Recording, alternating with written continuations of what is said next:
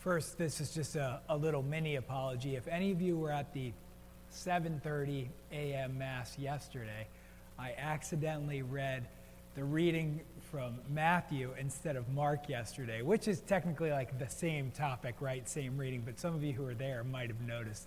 They're like, oh, this one's a little bit longer, because I was so used to reading the Matthew readings. When you get those page, you have the two options in the book of the gospel, and so I read the Matthew instead of the Mark. So you got the long Matthew reading instead of the Mark reading, so sorry about that. Of course, you always notice these things while you're basically when you're right at the end of the gospel, you're like, oh, this is the wrong one. And so I apologize for that. Thankfully, the same topic, so all about John the Baptist and everything. One of the things I had mentioned yesterday, actually, at the homily, was this idea that with Advent and John the Baptist being this forerunner, preparing the way for Jesus coming into the world, I talked about how we kind of are all standing on the shoulders of giants, those people in our lives who really handed the faith on to all of us. And often, I've mentioned that often it might even be down to just like one particular individual that was sort of an unbelievable example in our lives that eventually you were like, you know, my mother, my grandmother, my grandfather, they were so faithful, and I watched that, and then you absorb that, and you're like, I think that's what I want my life to be like. And so there are these great examples that prepare the way for us in our faith individually. And it's kind of an amazing thing to see how important that is, that other people have shown us the example and really intercede on our behalf. And in many ways, many of you that are here today, many of you that are watching this on the live stream, are those people for other folks in your life, just like the disciples in our gospel today. It's just like, you are the ones with your prayers and your actions that are willing to climb up on top of a roof to lower down somebody who's sick, whether that is spiritually sick, this day and age, more so spiritually sick than physically sick, and give them to Jesus and entrust them to Jesus.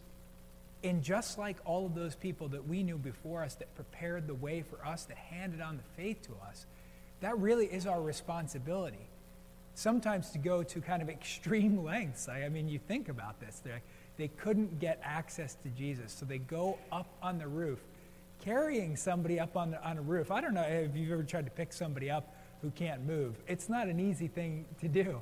But to carry somebody on a roof and then lower him down just so that they have access to Jesus, to intercede for that man on his behalf like that, to bring him to Jesus. And then he says, it's the faith that they display by making such a heroic action that is one of the things that's a salvation for them.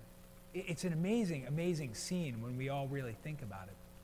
But that's what our prayers for, especially those that we love that don't believe, that's what they are.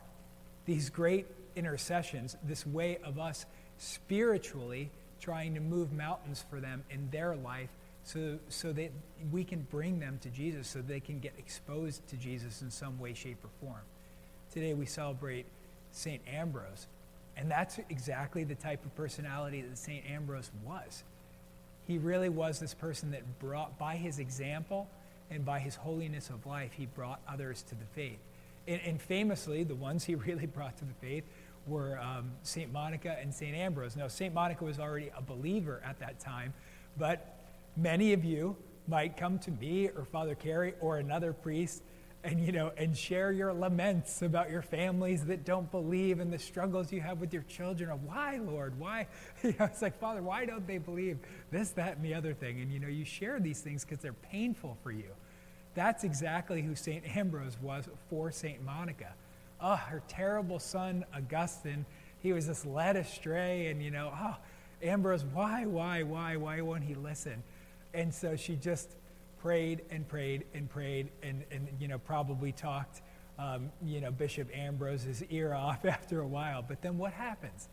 St. Augustine also becomes one of the greatest saints that we've ever known. And St. Ambrose is the one who baptizes St. Augustine into the faith. It's an amazing thing, and they're both doctors of the church. The other thing that Jesus talks about in the gospel is authority, that he has the authority to forgive sins, which is so important about our church.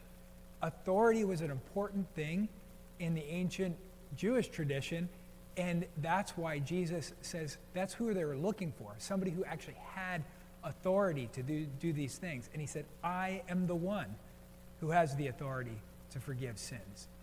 It's a proclamation of his divinity as well. And when we make somebody a doctor of the church, like Ambrose and Augustine, it's because their holiness of life and their thought and what they left behind, their writing, they spoke in an authoritative way and truly on the faith. So we name them doctors because we go back to them. We constantly go back to the well of their knowledge to learn what they learned and passed on to the church. We call that in the Catholic faith the deposit of faith. It's an endless treasure that the lives of the saints have left behind, their reflections about God and what we have in Scripture and what we have in the tradition of our church.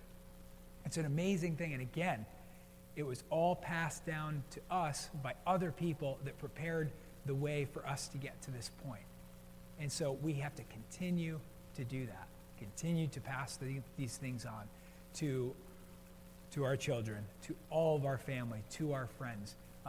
And, you might think that they're not believing, but, you just keep praying, you keep interceding on their behalf. And sometimes the Lord will truly move mountains. As sinful and man led astray as St. Augustine became one of the greatest saints that we know. So it's certainly possible, although painful, I know, to watch the process sometimes. But just remember what a great rejoicing it is, like Jesus says, for one sinner, to come back. If you could just get that one person that was led astray to come back, it's an amazing joy. God bless you all.